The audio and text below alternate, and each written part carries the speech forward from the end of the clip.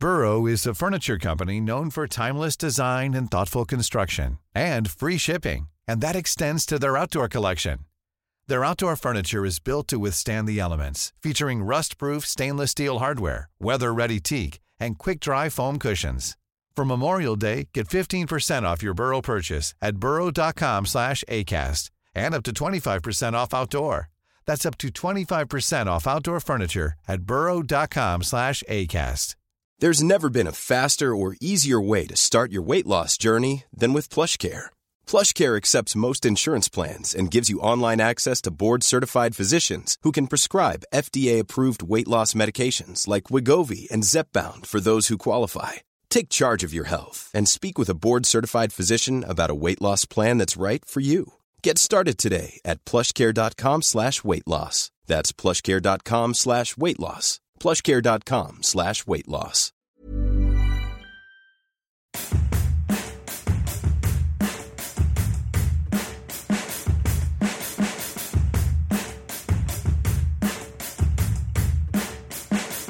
Hello and welcome to the Roke Report Exiles podcast in association with Vaults Breweries. I'm Brett Lyons-Davis from Milton Keynes, and on today's pod we'll be talking all about the Gillingham game, which is happening right now that none of us can actually see, but we are getting Twitter updates. As it's international weekend, we've got nothing to talk about from this weekend's game, so we were mentioning all about Sunderland ex-international players for both England, and as one of our guys on the pod today is Michael from Ireland as well. We've asked more Twitter questions and you've answered, plus your branch news, and of course, now the very famous Playing Away. This week, though, I'm joined by Michael Dunn from Dublin. Michael, how are you? All good. How are you, mate? All good? I'm very good, thank you, mate. Are you sort of disappointed yesterday with the Ireland result? Yeah, I was actually at the match, but probably not surprised. We're still looking for a striker since the Robbie Keane days. We'll give it a rattle in the playoffs, see what happens. Well, fingers crossed you'll be joining us next season. We've also got Danny Roberts from Lincoln. Danny, how are you? Yeah, not too bad. Thank you for having me. Good man. And you actually are, you're Chris Kamara today, really, aren't you? Sort of like keeping us abreast of all the news from the match at Gillingham. Yeah, I mean, I quite like this. Nothing's happening, but Luke Hines seems to be apparently having a good game, being our only kind of threat down the right-hand side. I'll keep you all updated, I guess. I want to know, though, whenever there's a goal, though, you've got to have some kind of, really excited, there's a goal, and interrupt everything. I'll just say, I'll do the Martin McAnally one, go, oh, my God! And then you'll have to go into Danny in Lincoln. Yeah. Perfect. It's like we practiced it. And lastly, and by no means least, Chris Wynn, the saviour of this pod, came in at the last minute to jump on board when no one else would. I was looking out for a hero. Chris, you're that man. How are you, sir? Well, what an introduction that is. Always a pleasure, Brett. Good man. Thanks for joining us. I will, though, jump straight in and discuss, obviously, the FA Cup game. Now, I know a lot of people were disappointed, obviously, that we drew 1-1 in the first game, winning a replay tonight.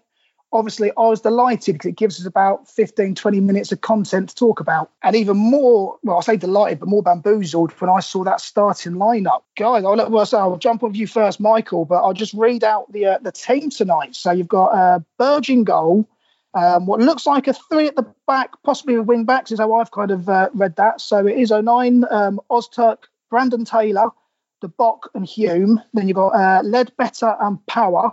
And then also Maguire, Watmore, Grigg. Michael, what were your thoughts on that lineup? Oh, that three in the centre halves is absolutely depressing hearing it, isn't it? Weird. It's a weird lineup for me, personally. A few injury problems at the moment, though, as well, I suppose. But five at the back, I mean, the football hasn't been too good so far either. So it seems a bit strange going on the defensive away to Gillingham in the FA Cup. But I'd rather us just go for it, really. But three at the back now. Don't like to send De Bock as a centre half as well, is that right? That's what I'm only going from like when I saw the lineup and how I kind of read it. Because I know when we played Oxford, I was at that game and I think De Bock was part of it was on the left side of a three centre backs, which I suppose in one option it gives Hume and O'Nien pace to get to go forward, but it's also the middle sort of worries me. Power and Ledbetter. Yeah, there's no sort of pace in that, if for me No, it's whatsoever. not very mobile. Yeah, and then sort of you got up front, you got Maguire. Well, you got I'm going off sort of my own interpretation of it. So you'll have Maguire and Watmore sort of behind Grigg, making a 2-1 almost up front. Yeah, where do we sit with this then, guys? Danny, I'll jump with you. What's your thoughts on it? I think it could be Denver Hume left wing, 4 at the back, Denver Hume on the left. It could be the 3 at the back, wing backs, give us that kind of attacking in play. But we've got no one else to play, really, do we? So no, well, there is that. So you can always have, say, looking at, you could have like Maguire or Watmore on the right hand side. Then, so yeah, I see, and then say Watmore on the right, Hume, Maguire number 10, Maguire number 10. It could be that. So there's no kind of tweets to signify who's playing where at the moment. So when I get my Chris Kamara updates, I'll try and let you know. But yeah, I would probably perceive it as a 4-5-1, but it could also be that 3-4-3. Yeah. One thing I am really looking forward to, though, is reading the Swanseas, because obviously we're doing this live as the match is on. Once the game is actually played and everybody realises what the starting lineup is, I'm looking forward to all those tweets telling us how wrong we were, sort of like what our thoughts were on it, because, oh God, I can't believe he said Hume was a left wing back. He was clearly a winger. If that is the case and you want to complain on Twitter, my name's John Stacey. So yeah, please feel free to tell me where I went wrong there. Chris, your thoughts on the FA Cup in general? Do you want to be in it? Do you want to be out of it? Where do you see this one? Well, yeah, just at the beginning, I'd like us to get to the third round. Third round is where we should be coming in. So that's at least where I want us to go out. I'm not, I don't think we're going to have a cup run from League One. It's certainly not anywhere near the top of the priority list. So, let's just get to the third round just to save a bit of grace and then bow out against a half-decent side and a nice home game, get the fans up for it. I just hope, we're just talking about formations there. I hope he's not messing around too much before these 2 home games, because these, starting Saturday, we've got these kind of Coventry and Burton 2 home games in the space of 4 days. And I just hope he's starting to get the shape that he wants for those 2 home games. If he's still messing about with 5 at the back and he's kind of, dipping his toe in rather than saying, this is how we're going to set up, then it just gets us a little bit worried. I want to go into these 2 home games nice and solid, get a plan in place. He's had the international break, so hopefully he's been working on this shape. He's been working on a plan, and he needs these 2 home games to really get us going, because we're going to be quickly running out of games if we keep dropping points. No, we need back-to-back wins, actually. I do think Definitely. Already we need 6 points on the board. And I also agree with what you're saying, that I want to get to the third round at least. I don't want a home game, though. I want an away game to, like, Spurs and go to, like, a nice big stadium. Instead of going to these Burtons and Gillinghams, and I want to go back to a really big stadium for once, instead of being at the little place, where we used to be, and just reminisce. Yeah, there's that. But I want the stadium light to be bouncing. It hasn't been bouncing for too long. We need a real game to get the crowd back in. And if we give a good performance in that one, the crowds will be more up for the home games in general. We just need to get the noise levels up at the stadium and get going again. So a game like that would do nicely. Well, looking forward then to sort of like this weekend, Danny, for yourself, where do who do you want to see starting on Saturday then? I say, because today's it looks like a bit of an experimental lineup. Personally, I'd say with us not playing this weekend, I'd have hoped that we'd had as many first team players in there so we can start. I've mentioned it before. I want players to get partners and sort of your centre backs are used to each other. I appreciate Arthur injured today, but your left back and your left winger, a partnership going with those guys. But for yourself, who do you want to see starting on Saturday? It's difficult to get a kind of handle on who's fit at the moment, because obviously we've been playing with the team starting 11, the formation, and you've got this player, is he fit, is he not? So Lyndon Gooch falls into that category. Is he going to be fit for Saturday? Because ideally we need him back as soon as possible. I feel like we've really missed him since his injury. We haven't really had any kind of attacking intent in our team since he's left.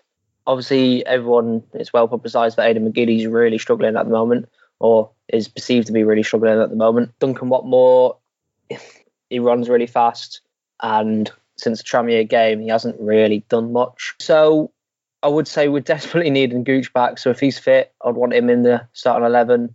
Depends what Chris Maguire turns up. If he is the number 10 and running the game, then no one can really handle him. But if it's a Chris Maguire who's shirking away from the game, then he's not really worth playing on the pitch. It's a really difficult one. What centre-backs are fit? Are Lynch and Willis going to be ready for Saturday? It's just really concerning. For one, is what a certainty is. I would say Burge definitely has to start ahead of McLaughlin. 100%. I think that's everyone's opinion. Right back, it depends if who's fit up front, but I'll probably say Luke O'Nien, then Hume left back, and then just keep Lynch and Willis if fit at that back four, and just keep that back four the same. That's the only way back four are gonna kind of get that continuity in the play and know what everyone's doing. Midfield, Ledbetter can't start. I mean, John mentioned it a lot in the last podcast that he was just slow, and just every second step is slowing the ball down and trying to decide what he's going to do next.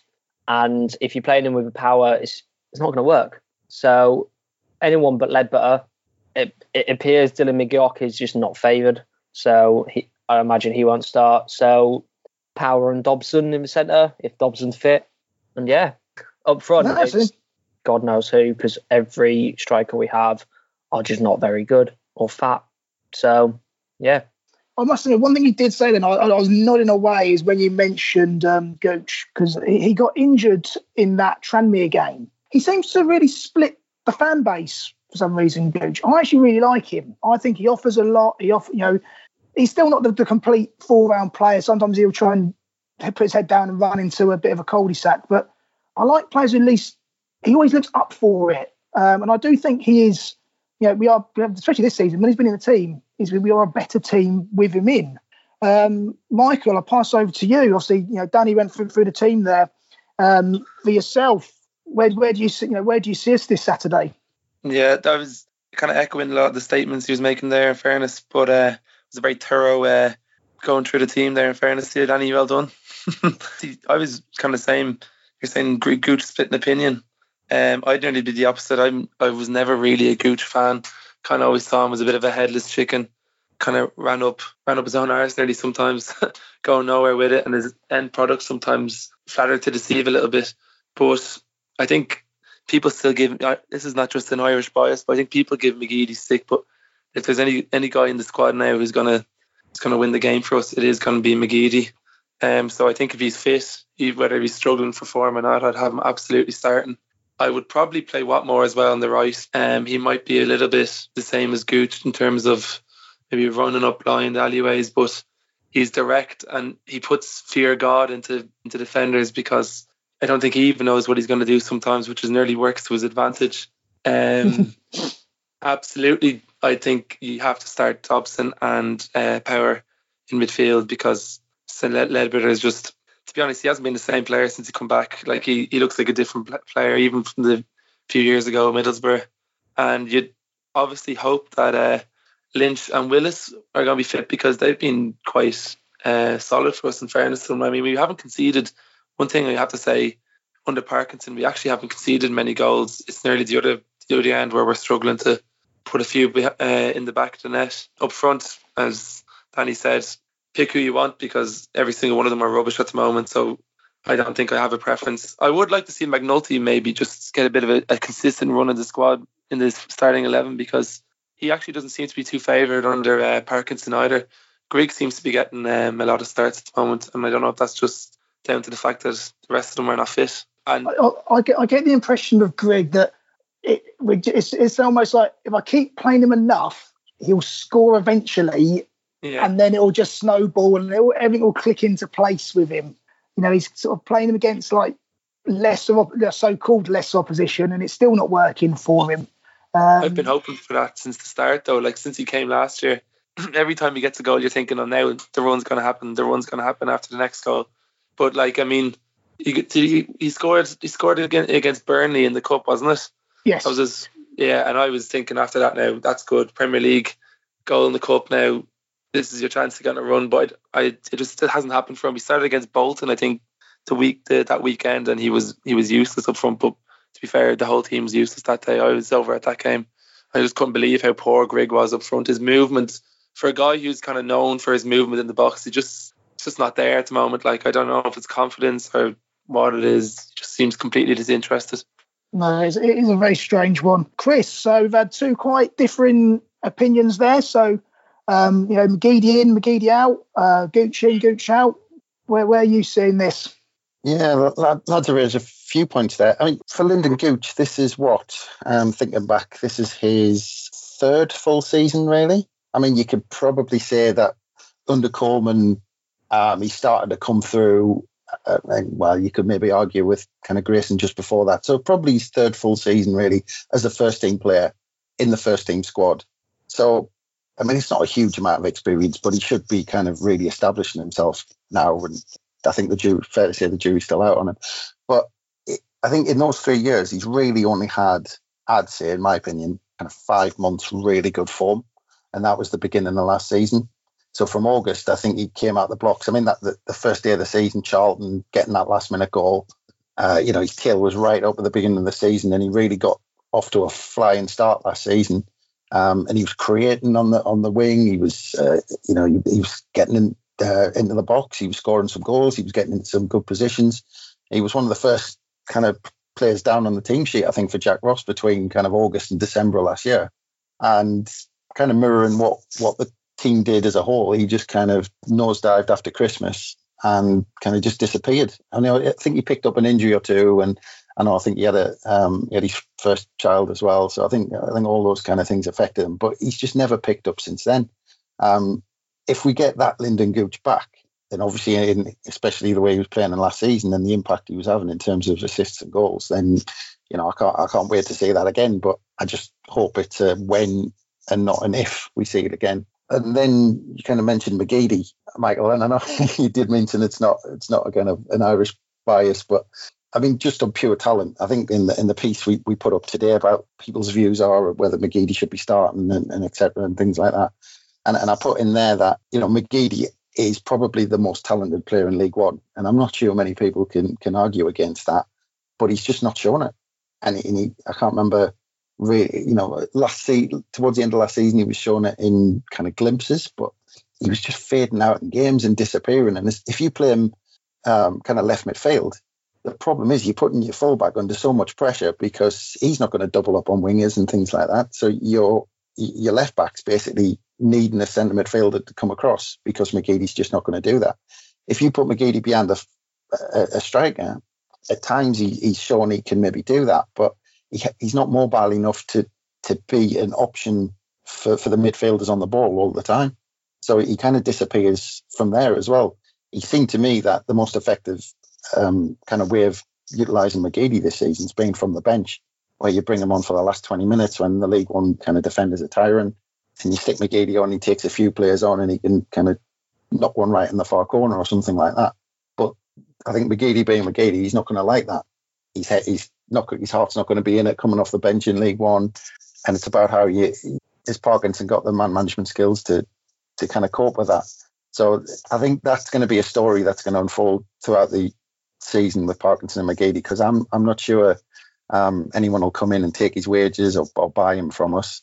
So it'll be interesting to see how that one pans out. And then the third one I was going to mention was Will Gregg. You mentioned Will Gregg. I've got a feeling that, and could be completely off the mark, but I think Will Gregg was probably part of Parkinson's interview process. I would imagine that one of the questions will have been from, Meth and, whoever it was, Donald or whoever was on that panel, would have been, we have got a problem in terms of Will Gregg up front and to get him started, or what you're going to do about it. And he's probably give some sort of answer that's helped him get the job. And to deploy whatever plan he's got for Gregg, he's got to play him. So, otherwise, if he just gives up on Gregg, then if he has given this spiel about, I'll get him going and he'll find the net again under me and all this sort of stuff, then he's under pressure if he just suddenly gives up on that project and goes with the other strikers. So he just keeps persevering with them. And I think I agree. I think, I can't remember what it was Danny or Michael who said, I think McNulty's our best striker at the moment, but doesn't look all that fit. So I think he needs a run of games as well. So I don't know whether that spiel was positive or negative. But I remember McNulty. I saw the Coventry game, Portsmouth. Sorry, it was a Sky game, and McNulty was absolutely everywhere. And I think it was actually, he got injured, if I remember rightly, about 20 minutes to go. And Charlie White came on for him. But he was just non-stop harassing and like chasing players down. And at the time, he was doing everything that Will Grigg wasn't doing. And so he picked that injury up and he was out for a few games. And I think, again, one of the guys said that he's never sort of got a run of games going. And he does look a little bit out of shape. I think everyone can see that. But, I would like to see him get 3-4 games, and see what he can do. Because I think there's definitely something in there, but we're not really seeing it at all at the moment. But I will move on from the game this weekend. And one thing that we have been doing over the last few weeks is speaking to different branches of Exiles around the country. In fact, we even had some over in North America a few weeks back. And this week, we're actually, funny enough, joined by a member of the Irish branch, who you might have guessed because he's a massive Aidan McGeady fan. Michael, you are obviously a member of the Irish Supporters Association. What's the official title of it over there? Irish Black Cats. You're the Irish Black Cats. Yeah. And so how long have you been a member and how long has the actual branch been going? Well, I actually formed the group last February because I remember saying this before, I was bored of going over to games on my own nearly for the year before that, because as you might know, it's hard to come across a couple of Sunderland fans in Dublin, never mind Ireland. So you're trying to see, it was just trying to suss it out who was around. So I just set up a Twitter page, got in touch with the club. Chris Waters was very good, in fairness. He helped me out getting it set up, as did James Wallace. I put it out on Twitter, Facebook, and the response was fairly good, to be fair. Now, we had our first meet-up for the Bristol Rovers Cup semi in a pub in town. I think we got 15 or 16 lads there. It was a mixture of lads from the northeast and then just Irish lads who supported Sunderland, and they all said the same things, like, God, I didn't know there was another one of me in Ireland, like. So it actually was great. So since then we've got bigger and bigger. I think there's about 45 of us now, and to be fair, there's a good chunk of us that would go like semi-regularly to games. I've been to 4 games this year, and some of the lads have been to a couple more. I know there's actually 3 of them going to the Coventry game on Saturday, so I'll give a shout out to Gary, Aidan and Dan that are going over on Saturday. If you see them with the flag, go over and say hello. So we set up for about a year, just under a year now, and it's going quite well. Like, we have a few socials. We're in the middle of setting up a 5-a-side Astro team for the lads in Dublin as well. And you can find us on Twitter, Facebook and Instagram. So we're all over social media too. Nice, that's brilliant. And one thing it is like really good is even when doing sort of this pod and people have like message and so forth. And I always say there's so many like Sunderland fans dotted about. Like even us 4 guys talking now. So you've got Lincoln, Sheffield, Dublin and Milton Keynes. There's literally pockets of Sunderland fans everywhere, and it is great to meet up. And I know a lot of it is difficult when you do feel like you're the only Sunderland fan in the village. So so if you're over in Ireland, give the guys a call. Go on to it. So they're all over social media. What's the Twitter handle that you're on? At Dublin_Cats. So Dublin_Cats. Get in touch with the guys. And I say, because how many games do you reckon you get to a set? Like, is it most games some of your guys are over with, or how many games generally. Season? So I mean, there was a couple of us over at Shrewsbury. We actually met Richard with Shrewsbury, and then there's there's 3 lads going to Coventry on Saturday. I think I'm going to Gillingham away, the league game, first week of December, and then there's a few going to Blackpool as well, and obviously there's a load of us going over in February to the Ipswich at home because of the whole international branches meet up that weekend. So that'll be interesting. But just to say as well, if there's anyone in Dublin over the weekend of the Blackpool game at home, we're having a kind of a Christmas do for any Sunderland fans that are around at the time. Do by all means meet. We'll be meeting in Murray's Bar in O'Connell Street. That'll be on Twitter, and it's great though, because to be fair, I'd be writing. We have a WhatsApp group. I'd be writing in saying, "Oh, how many lads are coming out tonight to watch the game?" I remember the last one was the Portsmouth one on telly. And you might think you're only expecting 10, and then you get there and there was another 7 or 8 people that were just over from Sunderland for the weekend in Dublin. So you actually realise that the Twitter and the Facebook messages that you put out there's actually people reading them that are coming to the meetup. So by all means, follow us on the social media, and we'd love to see you over in Dublin when you're over. Dublin_Cats, yeah, and then we're just Irish Black Cats on Facebook and Irish Black Cats on Instagram. Perfect. Get in touch with the guys. Now, one thing, obviously, we normally sort of speak out the game previously from like this previous weekend. Obviously, there was no game. Danny, any news at the Gillingham game? Nothing. Apparently, no shots on target from both sides. So it feels like we're really missing a really good game here, lads. I'm distraught. Half time now, is it? Yeah, it's half time, 0-0.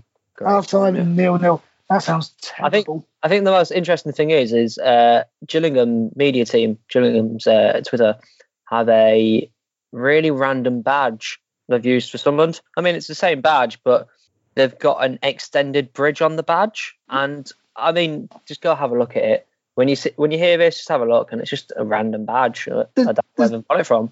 What do you mean? So where we've got like the red and white stripes in the corners, it goes over to that bit, do you mean? Yeah, so we've got the bridge on the right-hand section of the badge.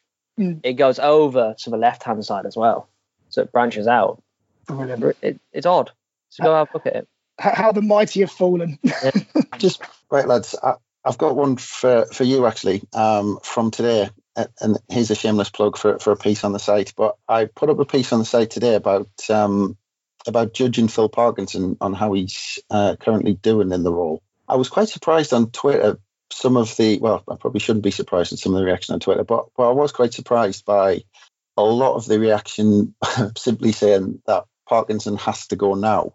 And even though I don't think I was his biggest fan beforehand, and I'm not particularly a big fan of his appointment, and he hasn't gotten off to the best start, I'm not sure kind of chopping and changing this soon is the answer. But I mean, in terms of judging Phil Parkinson in his brief spell with us so far, and how you think things might pan out, and how long we should give him before we fairly judge him, or even as some people say, give him the axe.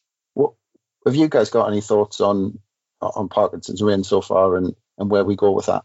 The thing what people have to realise is he's only been in the job for a month, and the biggest gripe every single Sunderland fan I can see has at the moment is the fact that the recruitment has been absolutely diabolical.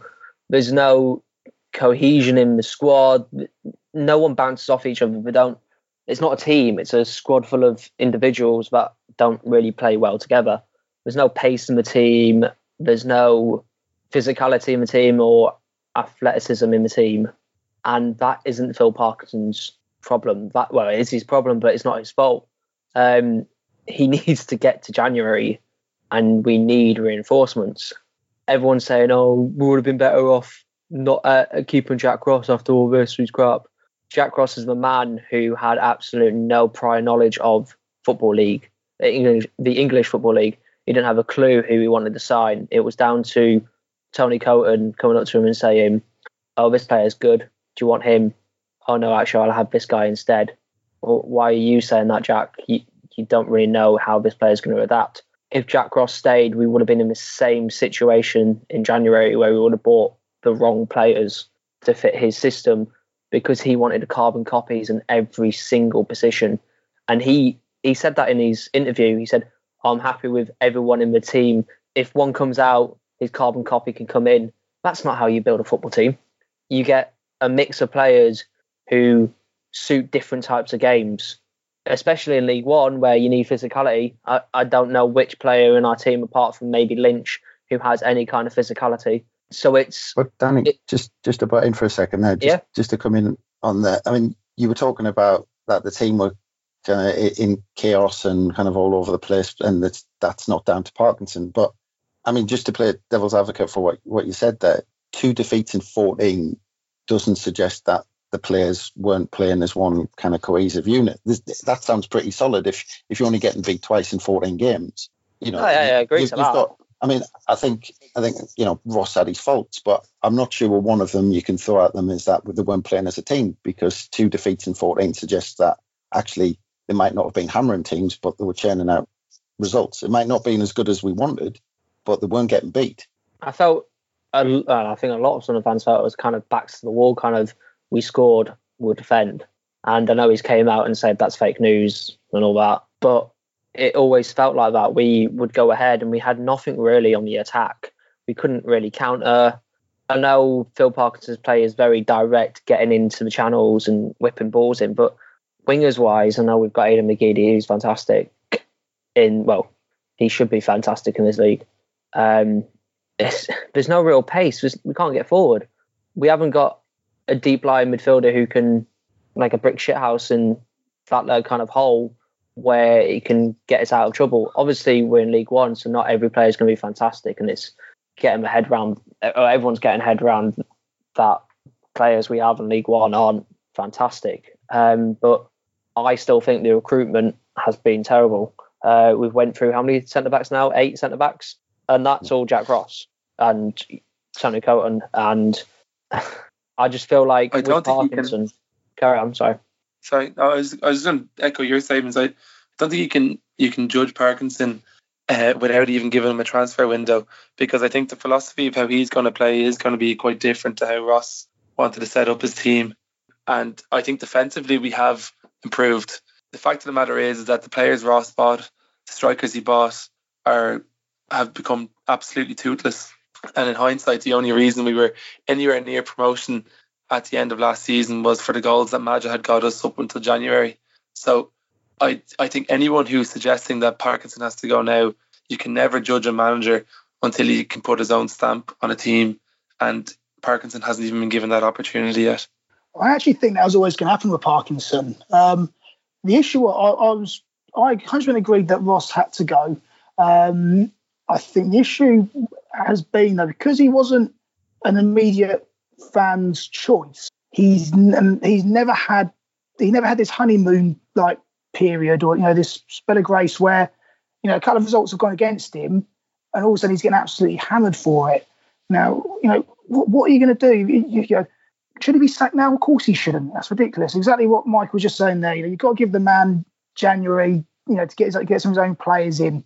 And what do you do if you do sack him now? Get another manager in. Once he loses his next 2 or 3 games, sack him after that. Exactly. You've made your decision. Also, we haven't made the decision, but the club has made the decision that Parkinson's the man to take us forward. Give him the chance to do it. And the games he's lost, obviously, a couple of been cup games that no one wanted to be in anyway. So, but our results been ideal recently? No, of course they haven't. No one is saying they are. But, give the man a chance to at least, start implementing things. Give him January to bring some players in. So, I completely disagree with them comments saying he needs to be sacked now. It's just right. I think another thing is, just to point in, is I don't think Jack Ross would have beaten Wickham. I don't think Jack Ross would have beaten Shrewsbury. I mean, to be fair, Shrewsbury, how many times did we hit the post and should have scored? Aidan McGeady missed 2 absolute sitters. We dominated that game, but I can't see Jack Ross after getting hammered, and I mean absolutely hammered by Lincoln City. We were played off the park. Jack Ross wasn't going to take Sunderland to Wickham Wanderers and win or draw. It wasn't going to happen. So Parkinson's losses are just the same as what Jack Ross would have got. So it's either trust a new man to get a transfer window correct when he gets the chance, and accept that Jack Ross wasn't the man. And bizarrely enough, I mean, you just mentioned Wickham and Shrewsbury, and actually in terms of taking into account it was away and who the opposition were, those two were actually, I think, our most impressive performances under Parkinson. Because especially Wickham, I thought we were unlucky at Wickham. They were a good team, and we went there and we lost 1-0, and we should have gotten something out of the game.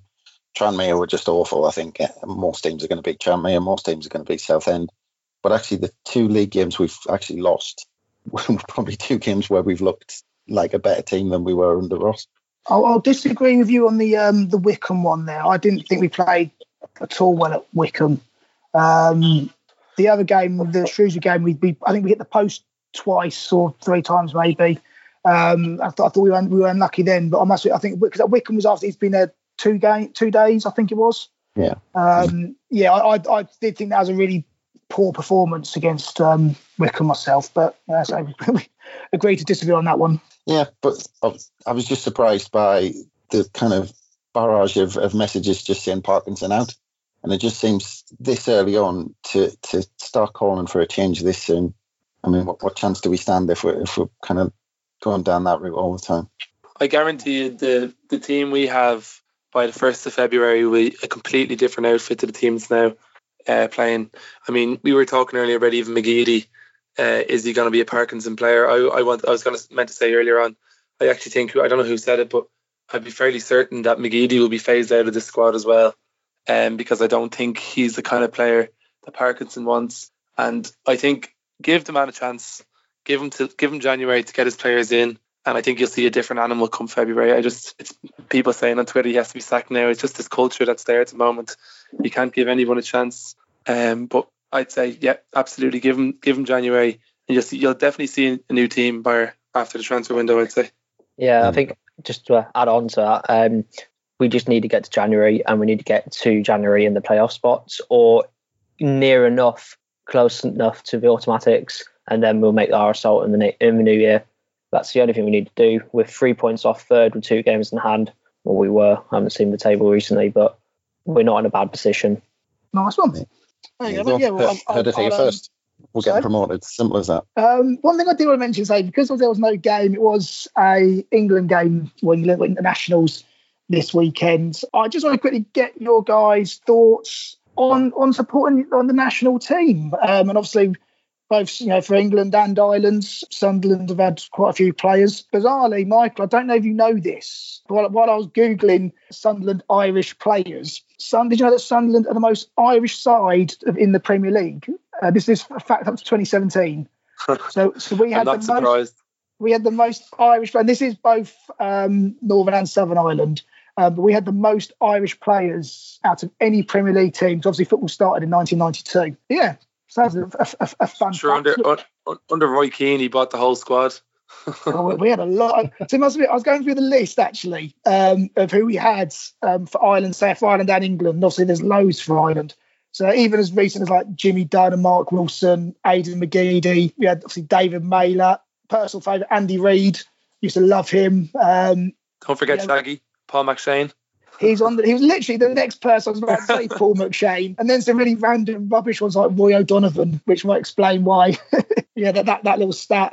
Obviously, all the way back down to the real king, Charlie Hurley. But no, it was quite an interesting read actually. Good facts, yeah. No, so it's a little fun fact for you to next to your Irish Black Cats meetup. For England, since '92 is quite sparse. Obviously, we've got Kevin Phillips, Mickey Gray, McCann with his one cap. Do you know who picked Gavin McCann by any chance? Which manager? Ericsson. It was Ericsson. It was Ericsson's first game where he picked a load of random players, and Gavin McCann being one of them. Darren Bent, probably the best England international to come from Sunderland, Jordan Henderson. And then obviously we've claimed Danny Welbeck, Fraser Campbell and Jermaine Defoe. So we've not done too bad for strikers actually, Sunderland, over the last sort of 15, 20 years for England. Did Fraser Campbell play for England? Yeah, he had one game. Oh my God. I think, if I remember rightly, he went for a stage where he came back from injury under O'Neill, and he scored that wonder goal v Norwich. Oh, yeah. And then he got in the team on the back of that. I think he came on as a sub, like maybe played like 20 minutes or something, but it's a cap, it counts. And then obviously last, Jermaine Defoe. So one thing I was sort of thinking about earlier, though, like being an exile, for me, I actually quite like England games because supporting has been, as I said, being the only sort of Sunderland supporter in the village. None of my mates support Sunderland, so they're all like Arsenal fans or Spurs fans, and they'll all go down the pub together and watch Spurs or Arsenal play, but no one wants to come down to me. But for England games is the one time I can actually get, support the same team as my mates, which is quite a sad little thing I noticed. Yourselves, guys, what do you feel about England? Are you bothered by England games? Chris, is that something you ever get? I'll say it's international weekend this weekend, so I didn't watch them. Well, the problem is with games like the qualifiers, it's not that attractive to me watching games that that one-sided. I mean, the first one, I can't even remember what was the final score, 6-7. I don't even know what. I must admit, I didn't watch any of the games either this weekend. Yeah, I mean, what's the point? I mean, I'd rather watch I mean, don't get us wrong. If we win, brilliant. Get on with it. But I mean, you're going to watch a game that it's going to be one-sided. It's going to be one team backing the other into the corner, and then it's just how many goals they're going to score. It's not all that entertaining. I'd rather see a competitive game. And I'm just seeing a message. Is it 2-0? Are we winning 2-0? If we are, Danny and Lincoln. If we are, it's only just happened. So let me have a look. That might be a different game, but no changes at half time. We're back underway. 27 seconds ago, there's no goals. Don't worry. I must be saying a message for a different game. Anyway, so England, it doesn't bother me, but I'd rather see competitive games. And I really, sorry, Michael, I really don't want to bring this up again, but I actually really enjoyed watching the Ireland one last night. You were kind of getting nervous towards the end, even though I wasn't kind of into it either way. I'd like to see Ireland qualify, but I can't. I'm not kind of a fan or anything. I'm not like a huge fan or anything like that. But because it was competitive and there was something at stake, it was brilliant to watch. Yeah, so qualify is and especially the dead rubber the other day that would already qualified, and I'd rather do something else, to be honest. Fair enough. Danny, I'll ask the same question. I'm not generally asking these questions because I've done some homework and printed off some players that played for England. I want to make my time useful. Danny, do you watch your qualifiers? I had them on. Wasn't anything really interesting. Echo the same sentiments, really. I think the friendlies, it's difficult to really have any kind of interest into them because we're playing against crap nations who we should really beat. I think when the World Cup comes around, it's exciting, isn't it? You get swept up with that fever. It's that uncertainty as well. You're not the best team. It's that, are we going to win? Are we not going to win? Are we actually going to do something in this tournament? It's just something that I think it's that uncertainty about the football that makes it really exciting and compelling. And the friendlies just don't do it for me. We're playing players who probably aren't going to really get to the under 20 in the 23-man squad. We're trying out different things, and people enjoy it, and it's football to watch. That's why I have it on, but it's just something on in the background whilst I'll probably be on my phone or on my laptop. It's, boring. Well, to go from a uncompetitive game to a ultra competitive game, it is time for playing away. Now, I have picked a game, and this game is from the 17th of November 2002.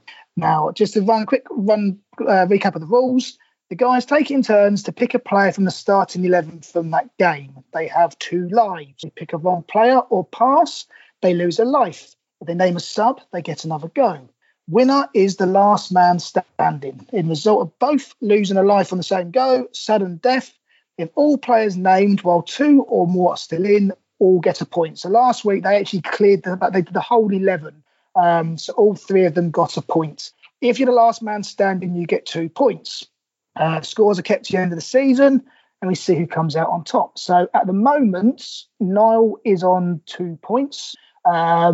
Chris, you yourself, John Stacey, and who was last week? Bomber, all have 1 point. So the game is Liverpool 0, Sunderland 0 on the 17th of November 2002.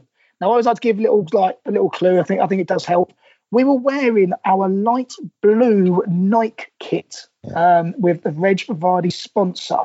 Light blue shirt with white shorts. We drew 0-0. I also give the manager. The manager was Howard Wilkinson. So this is actually one of his better results, if I'm honest. Danny, I've got you to go first. So it was Sunderland 0. So it was Liverpool 0, Sunderland 0. Going to go for the easy one, Kevin Phillips. Straight away, Kevin Phillips is there. Yes. Chris, you're next. Well, as soon as you said Howard Wilkinson and Liverpool, I remember one player having an absolute blinder in this game. And don't take it off me. It was like a one-man team.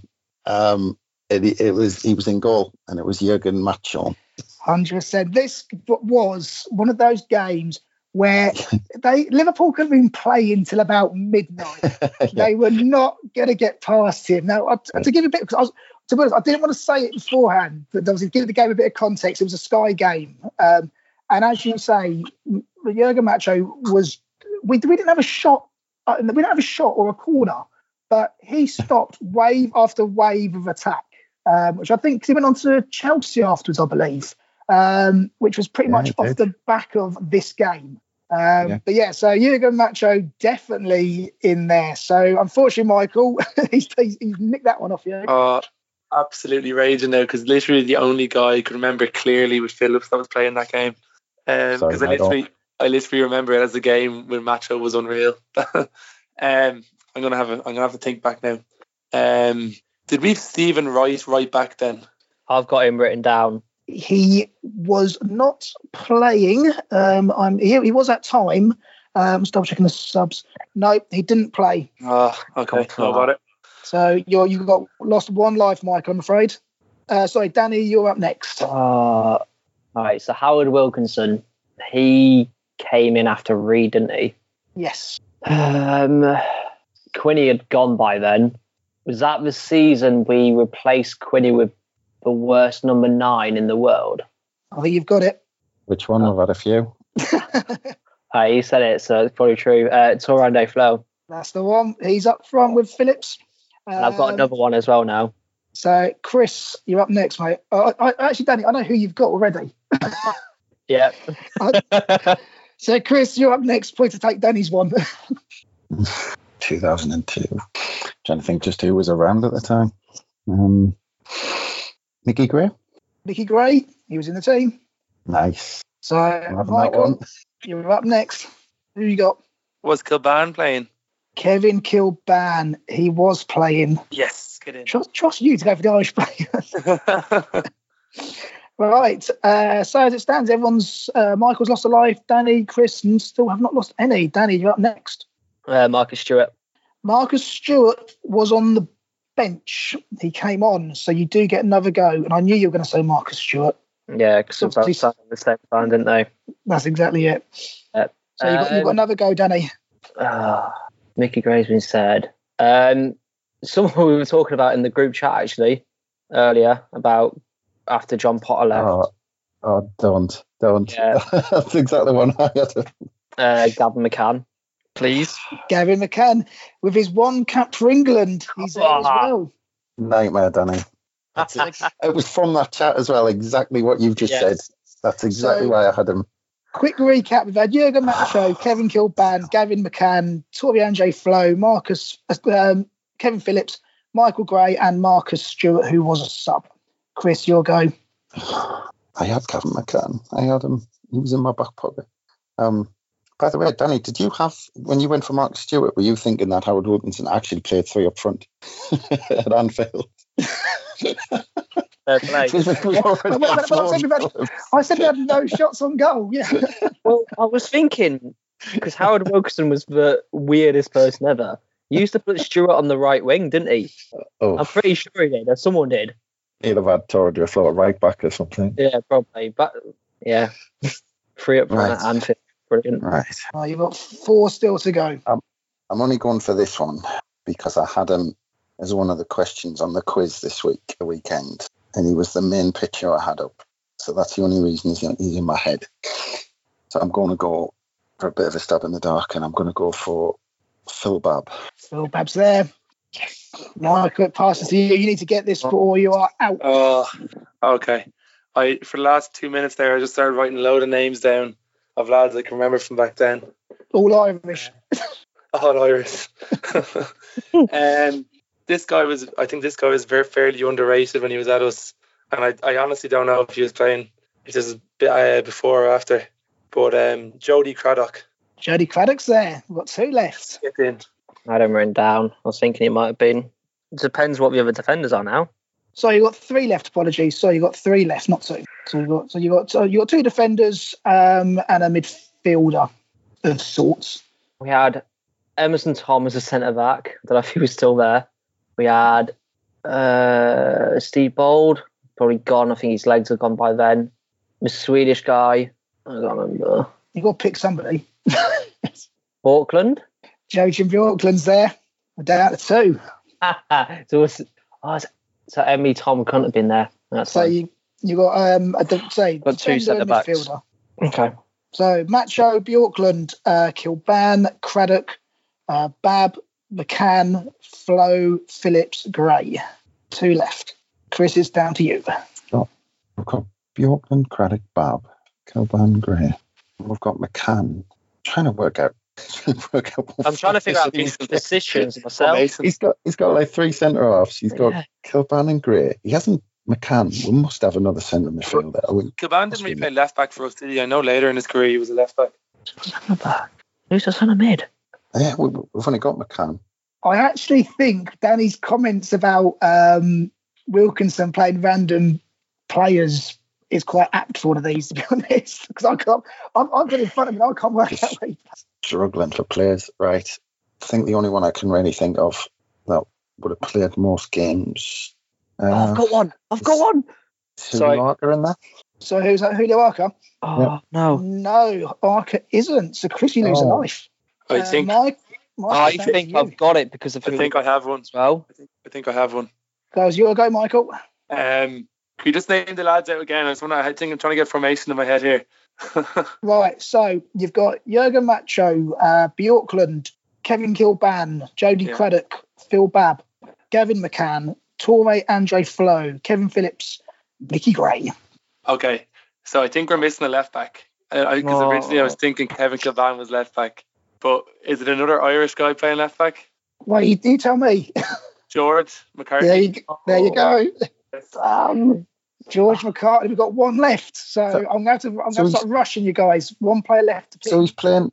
He's got McCann, Kilban, and Mickey Gray, all 3 left-sided players. Is it my go? It is Danny's go. Yeah. So when Sunderland played Liverpool, I remember around that time. I think this person scored, and if Stuart in the home game, in the home game. Yeah, we won 2-1. I think you're on something here. Yeah. Mm-hmm. Go on, Danny. Who is it? It's another one of our youthies, Proctor. Michael Proctor is the last one. Come on. I didn't think he would have started that game though. He did. Well, that's why, because I thought he was a striker. That's 3 strikes. The whole thing about Wilkinson. That's exactly it. So well done, guys. So yeah, in 17th November 2002, Sunderland drew 0-0 with Liverpool, where they absolutely battered us and should have won about 8-0. But so we've got the point with Macho, Bjorkland, McCartney, Kilban, Craddock, Babb, Proctor, McCann, Flo, Phillips, Gray. Well done, guys. So again, you that's all a get bad a point. team, to be fair. I'm so glad one of you said Macho because I had Sorensen and Poom written down. Poom actually came so much. Doing enough after that. Yeah, we signed him, didn't we? And we had him in the championship season the next season. Yeah. I've tried to write those players out as we've got them in a formation so I could get other players. I've got 3 down the left-hand side. I've got 3 up front. I've got 3 centre-halves, 1 centre midfielder. I haven't got a clue what he was doing. How did we draw that game? I mean, I've been saved because I had Stephen Wright, obviously the Macho and Poom. I would have went for both of them too. Sorensen and Poom before I even went for Macho. So the gods have shone down on me here. No, well done, guys. I was impressed with that. Actually, that you got that. But yeah, so now you're all on 1 point each. So Chris, you're actually now level with Niall at the top of the league. But obviously, it's only early days. It doesn't count at the moment. No point in looking at the league to at least 10 games in. So we will move on. We have been putting the questions out on Twitter again this week. And then once again, you guys come up trumps for us. So we just keep throwing out a whole array of questions. So this week's was, who is Sunderland's unluckiest fan? So basically, want to get your losing and winning streaks following the lads. There was questions about being in the away end, nightmare away journeys, games postponed, and what you did, meeting SAFC players in random, non-libelous places, and then exiles, what the locals think when they see you in your SAFC top. And then also just any random funny stories that you want to send us, which we do like. The first sort of question, did have a lot of people coming back on who is the unluckiest Sunderland fan. And there's a few times we've got sort of speaking in the group chat about this, about basically how many games we get to and how rubbish we are. I hadn't seen us win at the Stadium of Light for 4 years. Thankfully, that Southend game a couple of weeks ago, I went to that and we saw us won that. Danny, I don't think have you seen us win this season yet? I don't think you have you? No. I can't remember last time I saw us win away. And I think that's the depressing thing about being like an exile. I say, because sometimes we've been through the seasons and we've only won like 5-6 games in a year, and maybe 2 away. The issue is I went to quite a lot of games last season, and I still can't remember I think I was in the Donny home end last season, and I think we won that 1-0. I think that's the last game I saw us win away. But you was in the home end? Yeah. Oh, but so you ticked 2 of my questions this week. Sorry. That's good. That's fine, mate. But yes, we had quite a few comments that had come through. One guy, actually, first and foremost, one of the people who did sort of message us was Bomber from the Exiles. And obviously you probably heard him before. Bomber from Colchester, as he's known. He figured he must be the unluckiest fan. He's been to 47 games following the lads and seen 4 wins. Oh. Now that's give up. And the fact that he's even wrote down what games he saw us win. So it was like Forest away 04-05, Spurs at home 2009-2010, which was that amazing game where we beat Spurs 3-1. Because I was at this one as well, actually, when Darren Bent scored. He missed 2 penalties. I think he might have scored 2, and Zenden scored a wonder volley, and then Anton Ferdinand also scored a disallowed, did a Michael Jackson dance. So to be fair to him, he did see a really good game, but that's only one of his 4 wins. And then also Bristol Rovers away and Doncaster at home. They were both 2018, 2019. And quite apt, actually, about from what the playing away game was. He's got an 8.5% win percentage, still better than Harold Wilkinson. That was his own words. But imagine how much you celebrate a win, if that's how often you say it. Oh, it's just depressing. So when the Exiles group do our next road trip again, no one invite that guy. Jesus. No. Other people who came in, Phil King. Now I need to try and work out how old Phil is, because he's basically, I didn't see the lads win until just before my 33rd birthday. Exiled in Hampshire from age 8. Never saw them win at Roker Park, and first win was Tuesday, 10th of August 2004 at Stadium Light. Won 3-1 v Crew, Robertson, Stewart and Elliott scoring. Seen plenty of draws and embarrassing defeats, all the shot away. Again, because if he saw his first game at 8 and he's not seen a win since he was 33, that's 25 years. Now that's, again, it just boggles the mind. Luke Huggan, between beating MK Dons in August 2013 and beating Notts County December 2018, every time I went to a match, I didn't see the lads win once in 5 years. Again, I think that's just the disappointing, like the depressing thing, not a very disappointing thing. That's with Sunderland. Like the Premier League season where we went down, I went 9 games that season. We lost all 9, and I didn't see us score a goal. So like I didn't even celebrate anything. One guy though who is a bit more lucky, or at least he was John Lambert, who as a kid he didn't see Sunderland lose in his first 12 games. So he must have thought at the time it was always like this. How disappointed now he's a grown man and we're rubbish. One of the questions was games postponed. And Michael, you've got a story. Well, you've got a couple of stories, I believe, on this one. Yeah, 2 stories. Don't know if you remember you probably do. We were due to play Bolton under Steve Bruce just after Christmas. It was like 9th of January or something. So it was just early in the new year. And it was snowing everywhere. Like it was snowing all over England and Ireland at the time.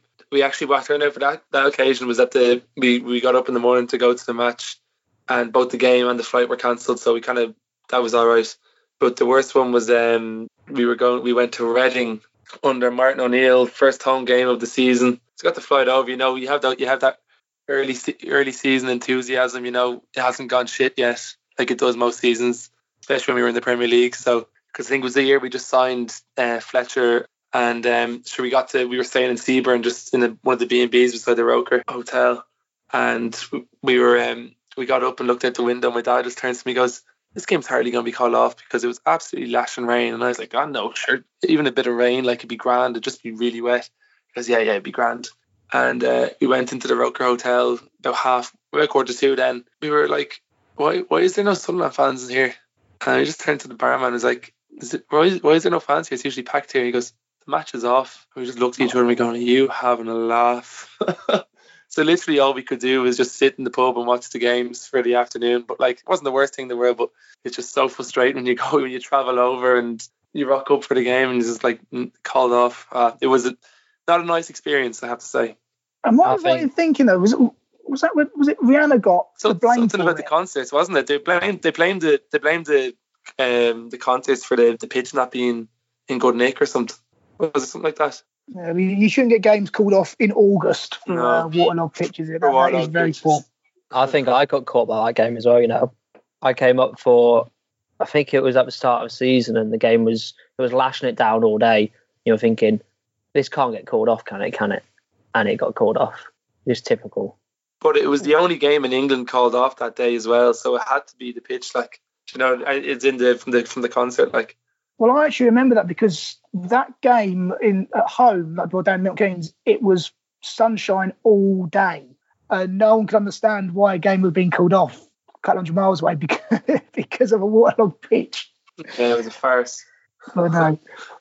One of the other questions was that we're meeting players in random places. Now, John Lambert, he also wrote again. So we had two. And one was that he met Niall Quinn at Wembley, which isn't that a random place, but still would all like to meet Quinny. The other one, though, he sent in was I kept bumping into Michael Reddy in random places to the point he asked us if we are stalking him, which I like that because that is a random player, Michael Reddy. So, yeah, happy days. The next one was also Bill Pritchard, who on his first trip to Sunderland when he was 5, met Dickie Ord, who needs Cantonare. He was withdrawing money from a cash point, and I went over and tugged on his sleeve for a photo and a signing. So there we go then. If you have any stories, and again, what I always say is we want them really, really random. So find us on Twitter on the Roker Report podcast or the Roker Report's Twitter. But before we go, I'm actually one bit of branch news, and that is from our friends at NASA, the North American Supporters Association. Next weekend, when the lads play Coventry, fans they've got basically getting together in Barrie, Ontario, Charlotte, North Carolina, and New York City. Find the details on the Facebook page. But that is it, gentlemen. Danny, it's been a pleasure. Any goals yet? It looks a bit boring. 0-0. Aidan McGeady's came on for Duncan Watmore. 71 minutes played. And apparently the only interesting thing Gillingham have to tweet is the fact that their players have run around. Great. We've missed nothing. Chris, thank you very much for your time, mate. Always a pleasure, Brett. Thank you very much. And saving the pod for coming in last minute because no one else did. And Michael, again, thank you very much for being on, mate. Dead on. Cheers, mate. Enjoyed it. Speak to you all soon. Thanks for listening. Cheers, Brett. Cheers, guys. We are done. Cheers. Thanks for that. Fucking couldn't get words out of my mouth. Say North Carolina. Brilliant. Stay in.